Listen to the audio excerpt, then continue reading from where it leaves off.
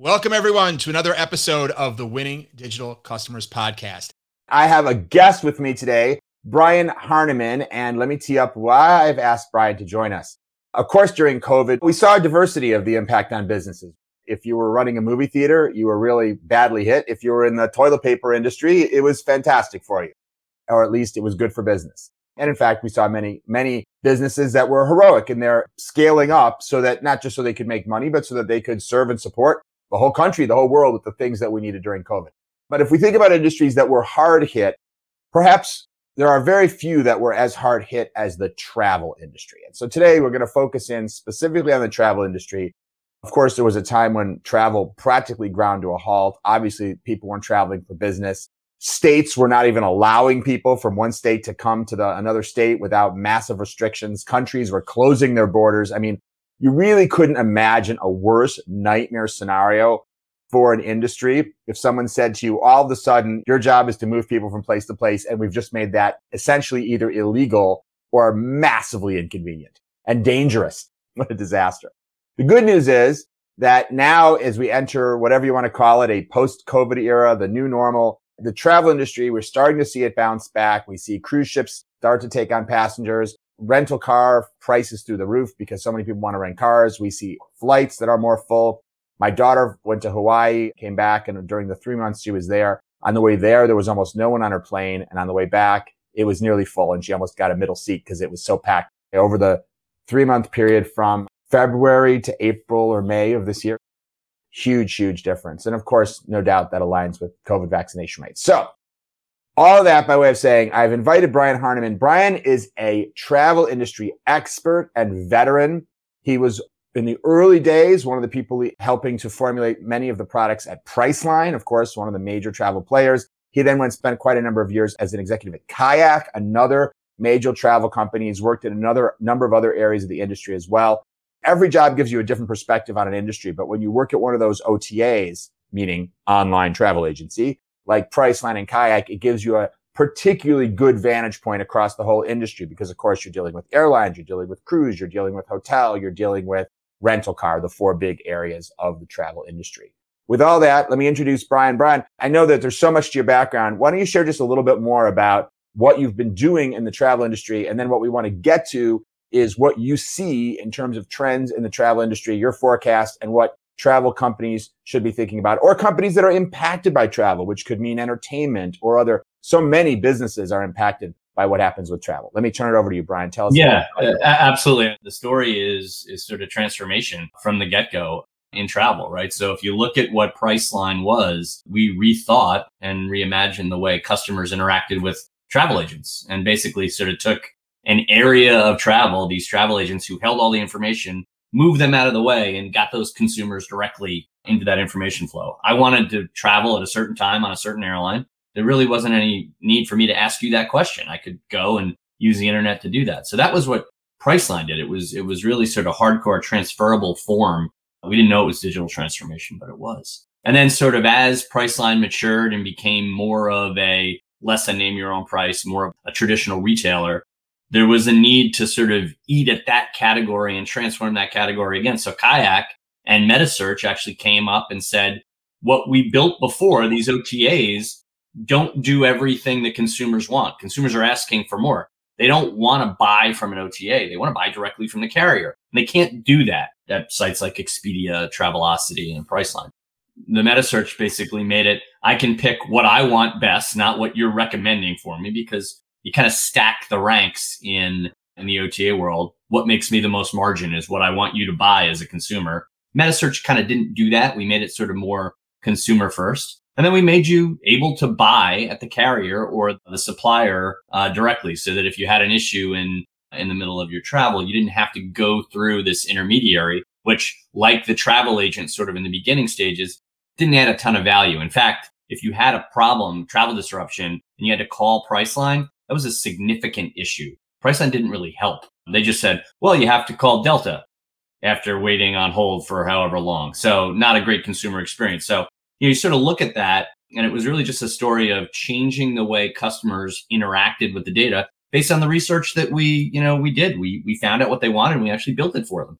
And, sort of in the years since, sort of have looked at how consumers, business and leisure have wanted to buy. And I think one of the topics I want to talk to you today is how digital transformation, specifically, impacted by the pandemic state, has changed the way one of the big disruptors, Airbnb, has done business. And specifically, they remade their business based on what they saw customers doing during the pandemic. And they were fast, as disruptors tend to be. But they actually, over the last 90 days, have completely orchestrated the way customers interact with their inventory because they saw customers traveling differently because of the pandemic. So I think that's probably where I'd want to start, Howard. Great. So what are some of the differences in travel behaviors by customers and needs by customers that have been caused by the pandemic? Yeah, one word, flexibility, right? I want to go now. Maybe I want to go in a couple of weeks, but I can't think about that because there's just too much stuff. Infection rates. Are my kids going to be in school or out of school? Do I care about my kids being in school? Do I want to take them out? So I think flexibility is a big trend. And then the length of travel it's not short stays. These people are moving house for n number of months. They can work wherever they want, right? As people went sort of fully remote from work, being tethered to an address really became not an issue, right? The only address that was important is the fact that you had an IP address. So people were moving to other states, other countries to sort of do work-life balance type stuff. So I think that was really interesting. And one of the things that Airbnb found that really cemented the fact that these people are traveling, but now travel is life, is when they travel, they took their pets. So people that had dogs and cats were making sure that they could find pet-friendly at a very high percentage, 50% or more, people were taking their pets with them. So these were month-plus trips that they were finding. And that, the rates of travel on these length of stays doubled year over year. So, significant amount of demand, a significant amount of revenue because they were much longer stays to Airbnb. And as a result, they basically changed the way you could search, right? So they introduced literally 100 different ways Airbnb is better, and they put a paper out. But, from what they did on the interface piece was everything's flexible. So you don't have to tell me you want to go to Nashville. You just have to tell me what are the types of places you want to go. I want to go near a national park. Oh, and by the way, people wanted to go away from big cities, right? So the amount of people that search for big cities, the top 10, shrunk to only 5% of the searches. So it really, they got much broader as far as where people were traveling. So they said, look, I want to go to this type of an area. And then we'd show you what was available. The matching was a little bit more fungible as well, right? So I'm going to try to match you with places you may not have heard about. So you said Nashville, how about Pigeon Forge? What are the places that are near it that are like it that you may want to get that same flavor? And then again, this flexible date concept where you're not saying I'm going from Tuesday to Wednesday and I need to be back for work. I want to leave in April. Maybe I want to come back in June. So it was very much an interface change. So, and based on that, they saw the amount of people that had some level of flexibility in their travel demand construction, went through the roof. So they did the right thing by their consumers, which I think the speed that they recognized that customers were doing this and the changes that they made on the interface and their app were pretty impressive, really important from a business concept standpoint. Were they alone in being able to be rapid to respond to this, or did you see that also from other travel providers, whether on the lodging side or air, car, et cetera? I think that the OTAs and the meta searchers were sort of able to deal with flexibility sort of in their world because they have a pipeline to inventory, right? So, if I'm an OTA and you want to go to Quad City, I can figure out a way to get you there because there's billions of network connections that already exist.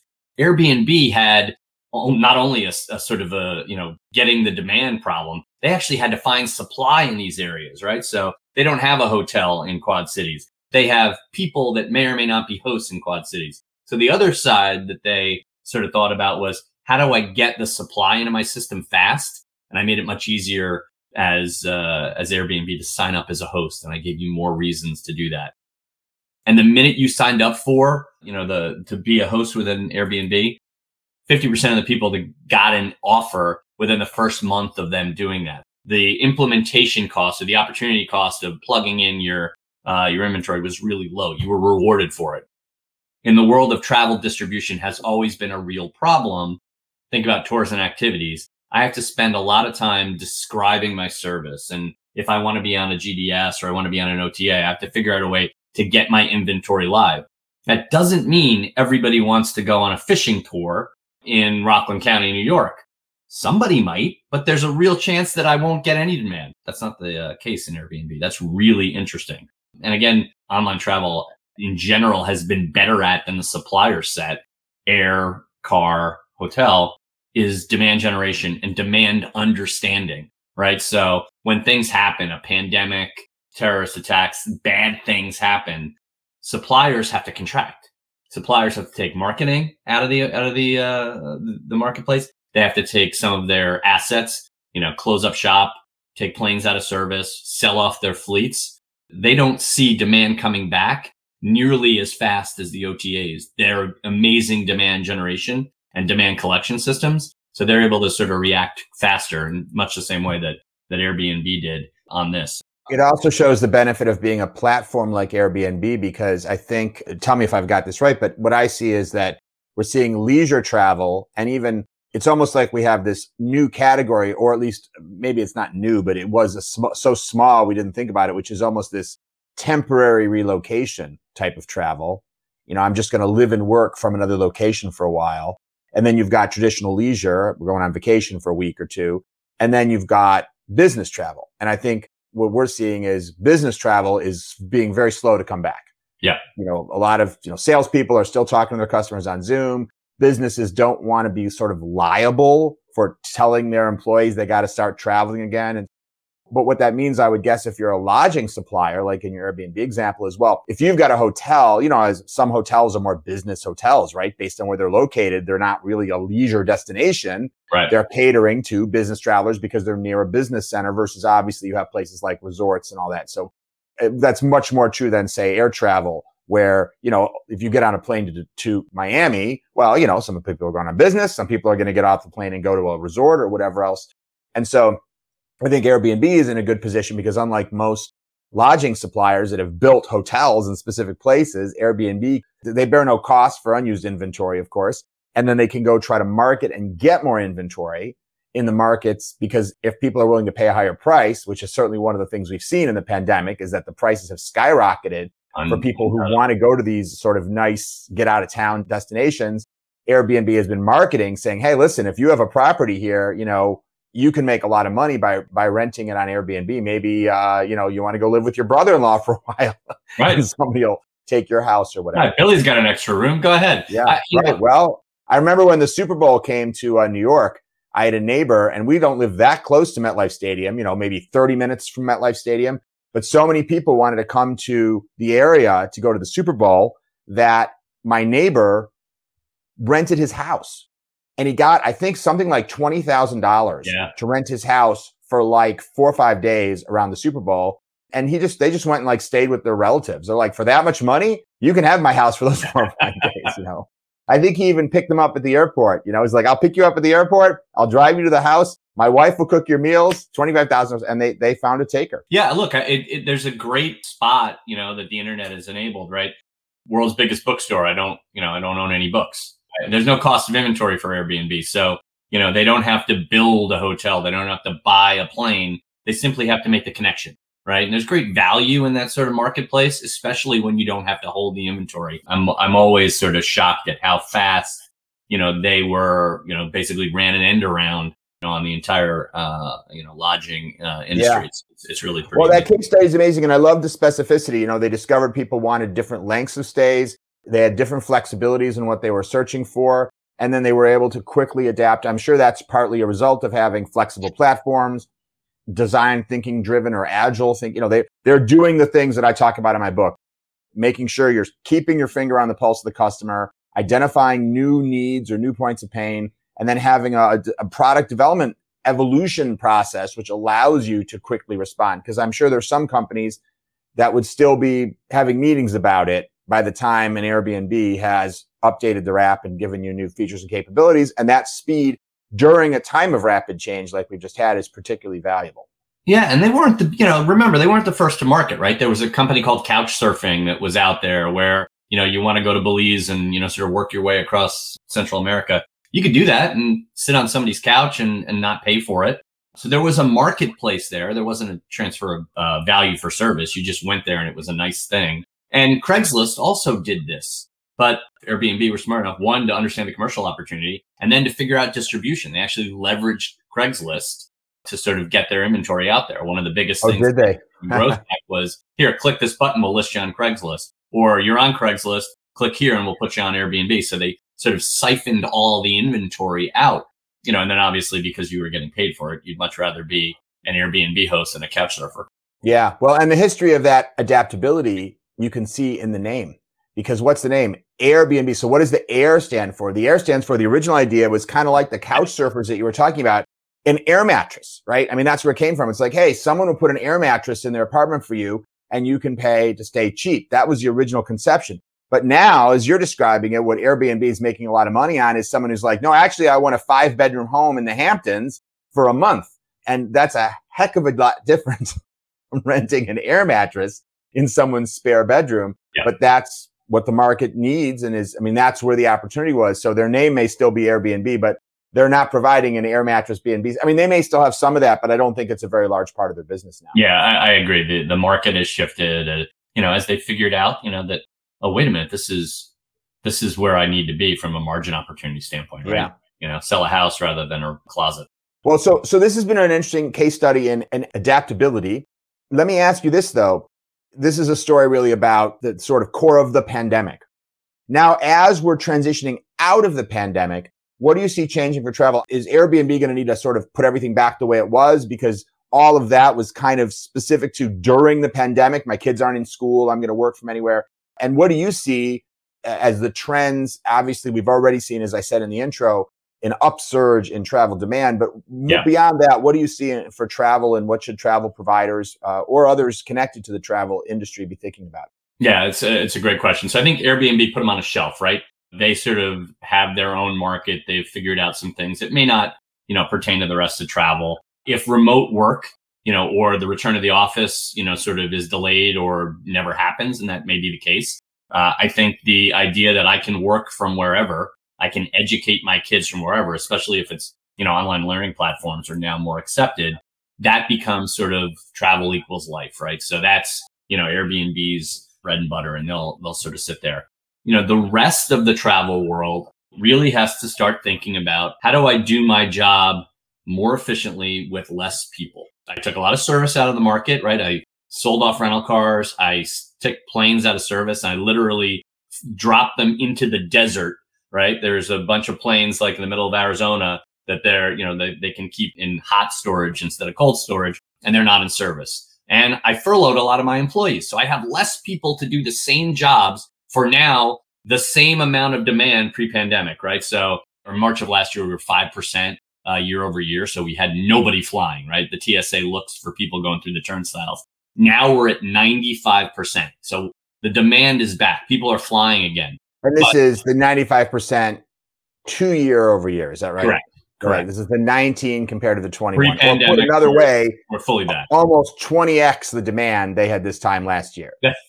And with probably, not fully staffed yet. People left. And by the way, some of these people were at lower rates of pay. Maybe it doesn't make sense for them to come back at, the money they're getting paid. They'll take the unemployment as they're able. You have less people doing the same amount of work. So you really you have to bring in different people. Now they're not trained up the way the people were that you furloughed, because maybe those people got another job and all that. Right. So you got a real train problem here, right? You've got all these people coming through, and you've got to sort of scale up to that demand. How can I digitally transform people and processes to get them to work in the way that I need to, right? So I don't want to have people going up to a counter. I don't want to have people calling to change my ticket or reserve a rental car. I want to make that all touchless, all sort of as immediate as possible. So I think that's one of the big things that all of the suppliers need to think about.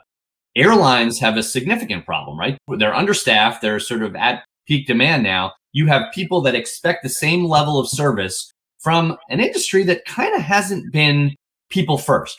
The joke in the airline industry is always, God, I'd love to be UPS. They don't have to move any people. They just move packages. I They see. just don't talk back. So now I have people that have high expectations and my service level is going to be lower. What do airlines have to do? And, there's a new airline that launched called Breeze. It's from the guys who started JetBlue.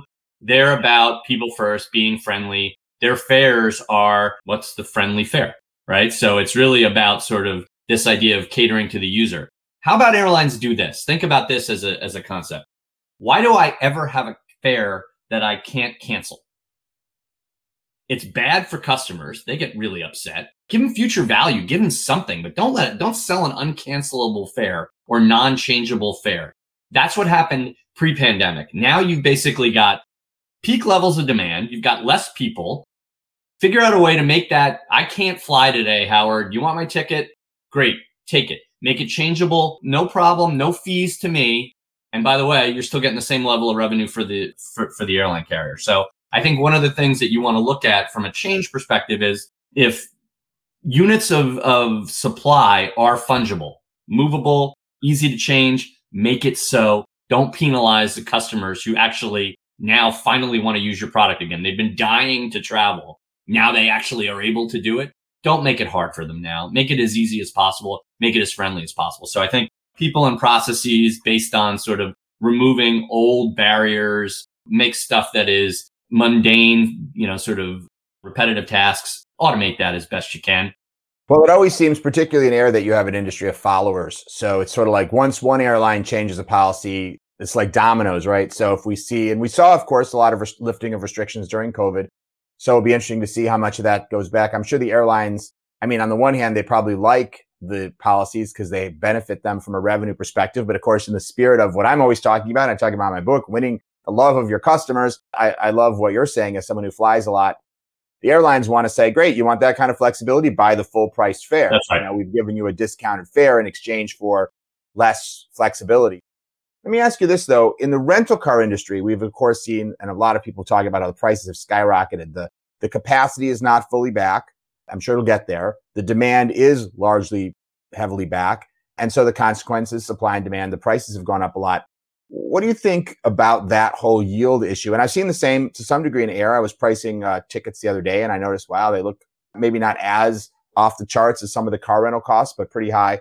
And I haven't seen the same in lodging, but what approaches to pricing do you think that travel suppliers should be taking right now? Should it be, you got really screwed by the pandemic for a year and a half. Yeah. So now make hay while the sun shines and get as much money as you can. Is that really the right mindset? Or might that have a negative long-term impact on NPS? Might someone say, oh, geez, they really kind of took advantage of me when I really wanted to get that return to the travel experience? I don't know. What do you think would be the right approach to that? Yeah, look, we know that, rental car prices are up 100% in some markets year over year, right? So it's exactly what you described, right? There's people that want to travel or they want to drive, and there's just no fleet to sort of help them, sort of get where they need to go. And they're making other choices. They're taking the train, they're taking a bus, or they're using Uber, which, by the way, has the same issue. People are driving with Uber because they can get unemployment if they're able. And so as a result, they're jacking up prices.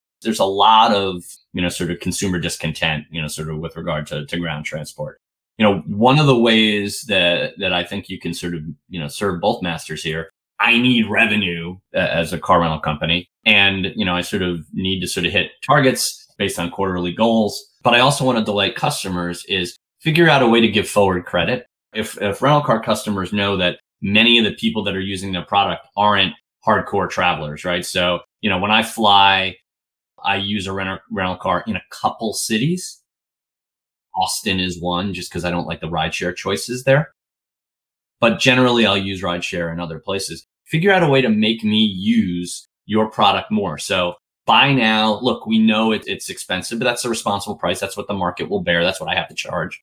I'll give you $50, $25 of credit within the next 6, 9, 12 months if you come back. And in that way, I can sort of, get you an extra trip, which, I get incrementality as a business. I get some creative revenue, and I have the ability to sort of delight you as a customer. So you have to pick the right customers to do that to. Rental cars, of all of the travel companies, they have such a delicate rate structure and they segment their customers sort of, to the umpteenth degree. They should be able to target. I think that would be something that works for everybody rather than hammering people on rate and, basically saying, I hope you come back. Yeah, no, I think that makes sense. And actually, as I hear you saying it, if I think about the different categories of travel, some are more emotional than others. And I would say car rental is probably the least emotional. If you ask people, do you love a car rental company? I think it'd be a lot harder to find that. If you ask people if they love an airline, I think you'll find more people that say that. Yeah. And if you ask people if they love a hotel chain, probably even more. Not everybody, but some people would say, oh, I love Grand Hyatts, because there's just a higher level of hospitality in lodging. And then if you ask people if they love a cruise line, I think there's a lot of people that would say, oh, I love Princess Cruises, or I love, it's an unfair comparison because, of course, it's a lot easier to delight a customer when you're whisking them off to a Caribbean location versus if you're giving them a Toyota Celica, and telling them good luck wherever you're going. Yeah, here's a map. But I think more your category is reliant on emotional connection rather than rational. The more important it is to not be perceived by the customer as being unreasonable. And, customers are used to, hey, you pay more for a cruise or an airfare at Christmas time than you do during the shoulder season. So the idea of some variability in rates is understandable to, I think, most customers within a certain parameter. Yeah. And beyond that, I don't know. I think customers are more understanding of you're sold out, because that's the problem, right? If you don't raise the prices to a certain point, then the demand exceeds supply. And then what happens? You simply have no more supply. But I think in a way, customers might understand that more than, oh, sure, I have a ticket from New York to Denver. It's $2,700 in coach. And you're like, what are you trying to do to me? One is my fault, right? I didn't act fast enough. So that's on me. Now you're just holding me up. Like that's a whole different thing. You raise an interesting point with regard to sort of love or maybe understanding of brands, right? So Airbnb is sort of its own category. If I have a bad host experience, I'm probably mad at the host. I'm probably not going to hate or love Airbnb any more or less, right? So that's interesting. Again, they sort of kind of escape this issue. But so do OTAs, I think. Maybe it depends on if you call them, right? And they basically, put you through the ringer and then say, oh, now you got to talk to Delta. That's a bad experience. Right. The problem that you see here is you have hotels, and hotels have so many brands, right? So if you look at Marriott, they have 40 plus brands. And, I consider myself, except for the last 2 years, somebody who travels a lot and has experiences at multiple brands. I couldn't tell you half of what the brands stand for. Great example, Sheraton. Sheraton is a venerable travel brand. If you ask, 100 people on the street, what is Sheraton? Is it a 2, 3, 4-star hotel? They don't know anymore. So I think the brands, from a brand love perspective and brand understanding, because they become part of this canopy structure, have a real issue. What do you stand for? And what do I react to as a customer? Which is why, sort of these smaller, like sort of experiential brands and hostels, frankly, are starting to sort of apply, and drag more of the younger customers in, because they actually stand for something. They're not corporate. They're not sort of whitewashed under this, multiple brand strategy. So there's a real interesting problem, that the hotels have done to themselves. And the reason they did it has nothing to do with customer. It has all to do with, I'm getting disintermediated by the brand platform, the demand generation platforms out there. Wouldn't it be easier for me to say no to Expedia if I'm 48% of their potential unit sales as a conglomerate? Marriott's going to buy their leading competitor, and I'm going to make it bigger of a problem. Yeah. So great. Well, I'm looking at the clock and I'm realizing we could talk for hours about this, but we've pretty much expired our time. But I want to just summarize. You said a few things that really stuck with me. Many things that were very interesting, but a few I just want to put in a summary. First of all, you talked about flexibility, and the Airbnb case study I think is really interesting in terms of an example of company that was really set up well to continuously understand their market and be ready to change the product quickly. And I think that's something that is a good case study for any company to be ready for a changing market. Then you talked about something that I haven't really thought about before, which is the potential for digital transformation during a labor shortage, because that's really what a lot of these companies that are coming back are facing. And you could say, well, we need to get back to the same ratio of employees to customers that we had before. You could say, wait a minute, we've gotten rid of all these people. They've left. We've had to furlough them, whatever else. Here's an opportunity to rethink how we could use digital to be more cost effective. And in any case, we can't get the people right now anyway. So even if we didn't want to do it that way, it gives you an alternative way of potentially creating a great customer experience without quite as many bodies and seats. Also, and then the last thing that you talked about was this, essentially it's the welcome back, right? There were so many brands that when times were bad, they were sending these messages, we're here for you. We're here for you. Some of that just seemed like an echo chamber, like, great, thanks. I don't need you right now, Delta Airlines. So the fact that you're here for me, okay, thanks. But it just seemed like one of these things to say, like when we say thoughts and prayers after a tragedy. But now the question is, how are brands going to say welcome back? And particularly if they have the challenge that they can't provide the level of service they want to because they have a labor shortage and they have a capacity limitations, how do they say welcome back? Because I think, and I'm building a little bit on what you said, but this idea of how you welcome people back could have a big long-term impact on people. It's an emotional moment. It's not just business as usual, like, I take 2 cruises a year. This is the cruise where you return, or this is the flight that you're returning after a year and a half of not going anywhere. It's increased emotional importance. So a lot of thought needs to go into how we do that in a way that hopefully creates some points, some love that will have potentially long-term juice for that brand.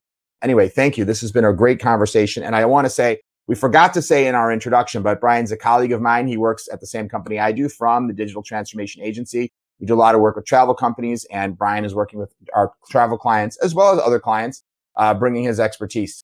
Reach out to Brian on LinkedIn or myself if you want to talk about anything like that. But if you're looking for help in the area of, well, obviously many areas, but Brian's depth of knowledge in the travel industry is very helpful. And if that is something you are looking for as well, for help from a consulting perspective, that is what we do.